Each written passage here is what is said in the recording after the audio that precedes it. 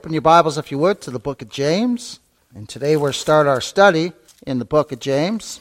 As I said before, I've been looking forward to this study. I've never studied this book out. I've read it many times, but never studied it. It's been on my heart for quite a while. And our dear sister Carolyn, one time, her and I talked about the book after she had read it. And just before her and I talked about that, Zane had told me he was looking in it too. And then I got several commentaries from different grace preachers sent to me. And so I thought, well, Lord, I guess you want me to preach on the book of James. So here we are. Praise his mighty name. And today's message will be an introduction to the book written by James. Let's read the first 8 verses of this chapter. Just to get the context, we'll only be looking at the first verse today, but this will give us the context of that verse. James, a servant of God and of the Lord Jesus Christ, to the 12 tribes which are scattered abroad, greeting.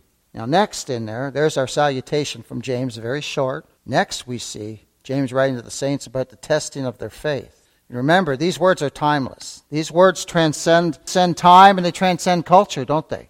Because here we are, we're going to study this book in the next few months, and it's relevant for us. Isn't that amazing about the Scripture? It's timeless. It's timeless. Here this book is written to the saints that are scattered abroad all over, and we're going to read this book, and I believe that the Lord will bless us as we read this. Here, give us, because he always does. When we study and read his word, he always gives us something, doesn't he? He comforts our soul. And so I pray that God the Holy Spirit would illuminate the Scriptures and teach us the things of Christ. So he continues writing here about the testing of their faith. My brethren. So who's he writing to right away? He's writing to the brethren. He's writing to God's born-again, blood-washed saints. My brethren, count it all joy when you fall into divers temptations. That's hard to do, isn't it? That's a hard thing to do. Count it joy when we're going through things. But that's what the Scripture says. Knowing this, that the trying of your faith worketh patience. But let patience have her perfect work, that she may be perfect and entire, wanting nothing. If any of you lack wisdom, let him ask of God, that giveth to all men liberally, and upbraideth not, and it shall be given him. But let him ask in faith, nothing wavering. For he that wavereth is like a wave of the sea, driven with the wind and tossed. For let not that man think that he shall receive anything of the Lord. A double-minded man is unstable in all his ways. Again, this book is timeless. This book is timeless for all occasions of the Christian walk, too. From the beginning of our walk with the Lord to the end of our walk with the Lord. It's timeless. And it'll deal with one issue in many ways. And the issue is the believer's response to divers trials and temptations that attendeth our faith. It'll deal with that issue coming at it from different ways. Or you could say, believing on the Lord Jesus Christ. Because when we believe on the Lord Jesus Christ, things are going to come our way. And it will not stop until the day we breathe our last breath. We expect that, don't we? And as we've learned before, there's nothing new under the sun, is there? So the same things that the saints that James is writing to, the same things that they're going through are same things that we're going to go through. Even though we have more technology now, men doesn't change, do they? We're the same. We're the same. Nothing new under the sun. That's why Solomon wrote that. Nothing new under the sun. And we are journeying through this life, beloved. And we will see the same things that the saints were beset with, we are beset with. The saints that James is writing to, we're beset with those things too. And all through this book, the principle of faith is prominent. And it's brought before us in this book, but it's viewed in light of response to the truth. Think of this. There's no place where justification or righteousness is put forth as a result of faith. That could never be. Our justification before God and our righteousness before God only comes to us in and through the Lord Jesus Christ. It's not a result of our faith. We are justified and made righteous in Christ. And we are granted faith to believe on the Lord Jesus Christ. See, people twist these words and say, see, you got to have faith to be justified. Well, they go hand in hand, don't they? But in no way does faith justify us before God. Who is our justification before God? Christ. Him alone. But those who are justified, those who are made righteous, will have faith. Our justification, again, our righteousness, all comes as a result of what the Lord Jesus Christ did for us on Calvary's cross. When he died on that cross in our room and place. And you know what he did when he died on that cross?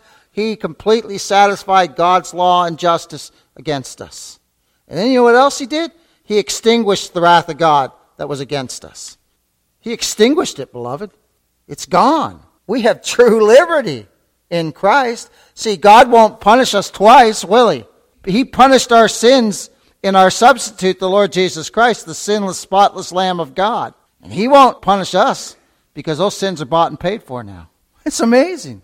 Oh my. And the issue is that faith produces in the believer works. We'll see that. True faith does produce works, but those are works that God's ordained for us to do. And as we've seen before in our studies in the Scriptures, God's people don't even know when they do them.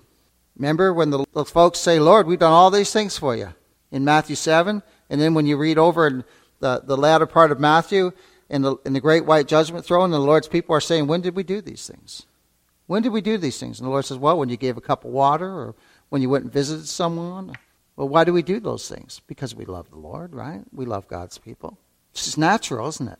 It's just natural. Why do you pick up the phone and encourage one of your dear brothers and sisters in Christ? Because it's just a natural thing to do, isn't it? You want to let them know you love them. You want to let them know you're praying for them. And it's as natural for us to do those things, isn't it, as drinking water or praying for them. When the Lord lays somebody on your heart and you just start praying for them, it's just natural for you to do that, isn't it, as a believer? What a great change God's done, right? Because it wasn't natural before I saved us, was it? No, we never even thought of that stuff. We'd say, oh, I'm praying for you, but never pray. But now as believers, when someone tells you they're praying for you, they're praying for you. It's incredible. Turn, if you would, to Colossians chapter 1. Again, the issue is that faith produces in the believer works. What do these works that faith produce have in design? To glorify God, right? To glorify God. See, in religion, man wants to get all the glory. But in grace, everything we do is to glorify God. You know, even our jobs were to glorify God. Used to think that when I was on the construction site. I thought, well, I'm here to glorify you, Lord. I don't know how I'm doing it, but I'm here to glorify you. And thank you for giving me a job I can go to and make some money to provide for my family. Glory to you. Give them all the glory. Give them all the glory. Oh, my. The works that come about as a result of faith in no way justify us before God. In no way. They are a result of the work that the Lord's done in us. Now look at this in Colossians. Look at this in light of that. And remember, we're regenerated by the almighty power of God. Look at this. Colossians 1, verses 25 to 29. Whereof I am made a minister according to the dispensation of God, which is given to me for you, to fulfill the word of God. See, Paul's saying, I'm in the ministry because God put me in the ministry. That's what all we grace preachers say. God put us in the ministry. We didn't put ourselves in. God put us in. And we're here to glorify God. That's all. We're just vessels that the Lord uses. And we're vessels with holes. Oh my.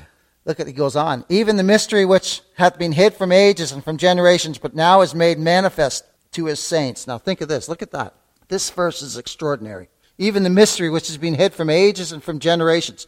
Think of all the people in this world who perished with no knowledge of Christ. Generations passed. And now the mystery is revealed to us. Isn't that amazing? Think of the Egyptians. There was generations of Egyptians that just perished in their sins and idol worship. And yet there was some in Israel, a remnant, who looked to the Messiah for his coming. Generations, people perishing all around us. And yet here we are, born again of the Holy Spirit of God, looking to Christ. And that mystery that was hid is revealed to us. Think of it. When you did not know Christ, we were as lost as a white goose in a snowstorm, weren't we? Just wandering around, groping.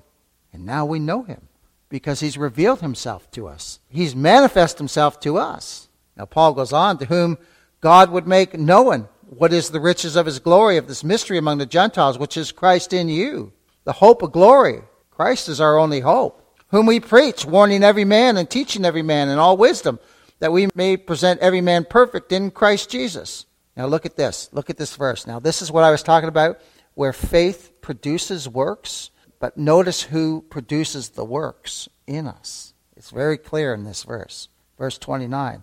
Whereunto I also labor. So Paul's laboring in the gospel, right? Right? Striving according to what? His working. Look at that. His working. Which what? Which worketh in me mightily. Look at that. His working. God, this is a work of God.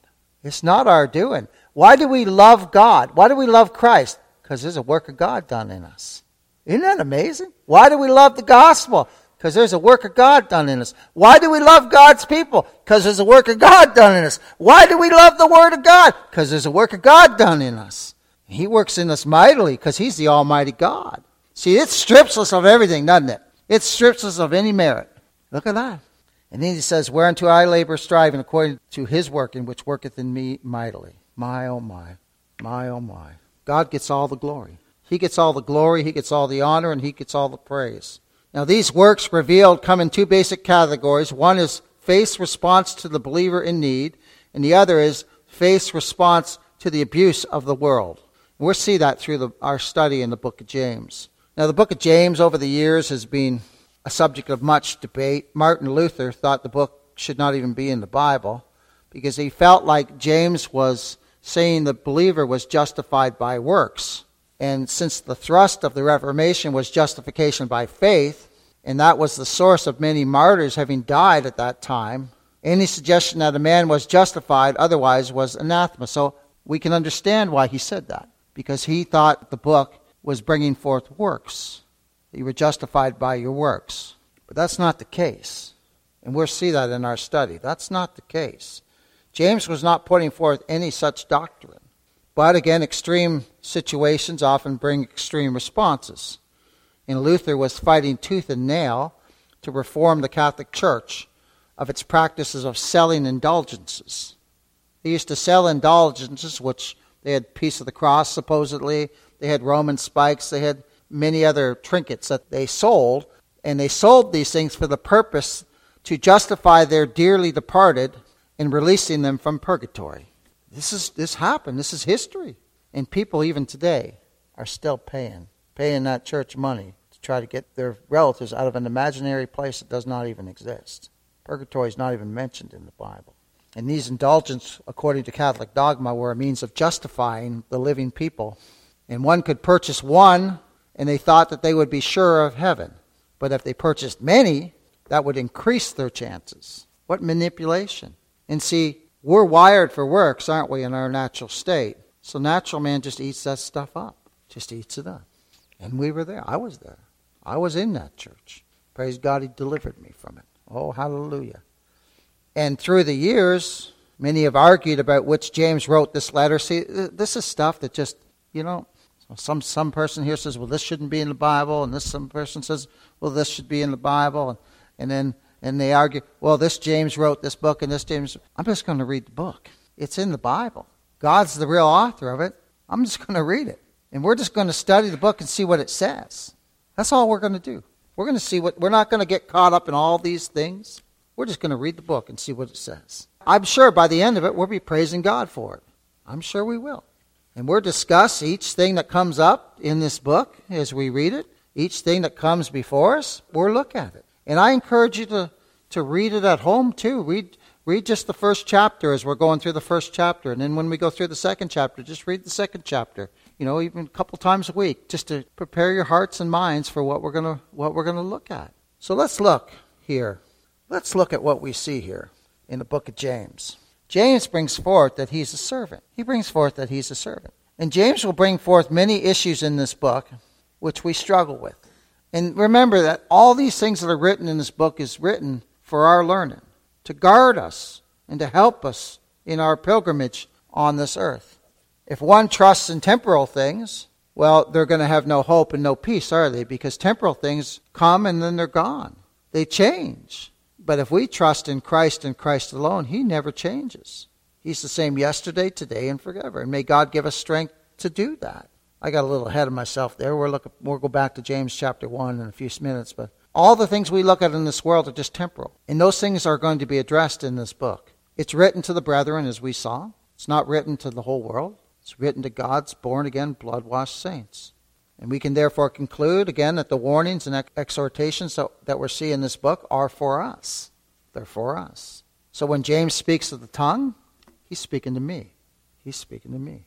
When he tells us that the tongue's the most dangerous member in our body, he's speaking to me. He's not speaking about the gossiper who lives down the street. He's speaking to me as a believer. My, oh my. And if we approach the study of this wonderful book that way, I believe it'll prove to be a great blessing to us. I really do.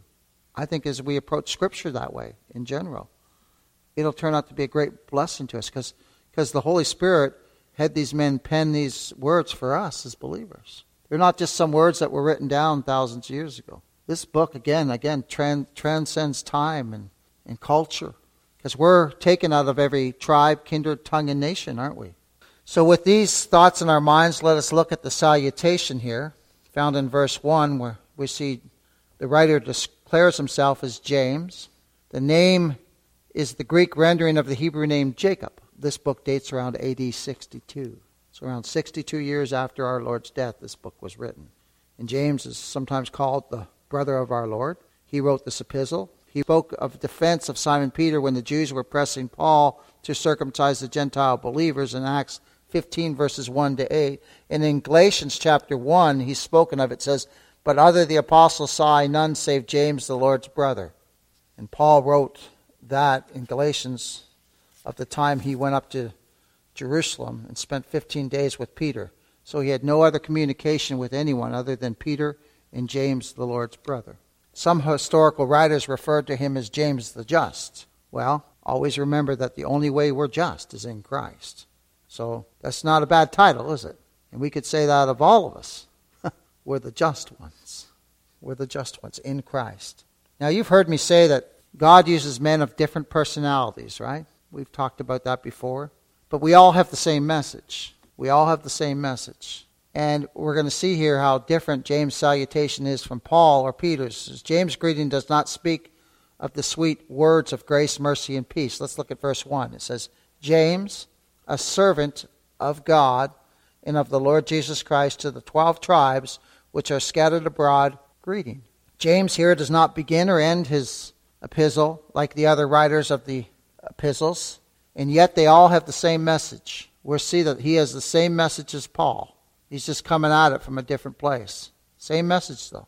The message of salvation in and through the Lord Jesus Christ alone, by the sin-atoning complete work of the Lord Jesus Christ alone. Notice here, too. Notice here in our introduction that James does not vault himself up.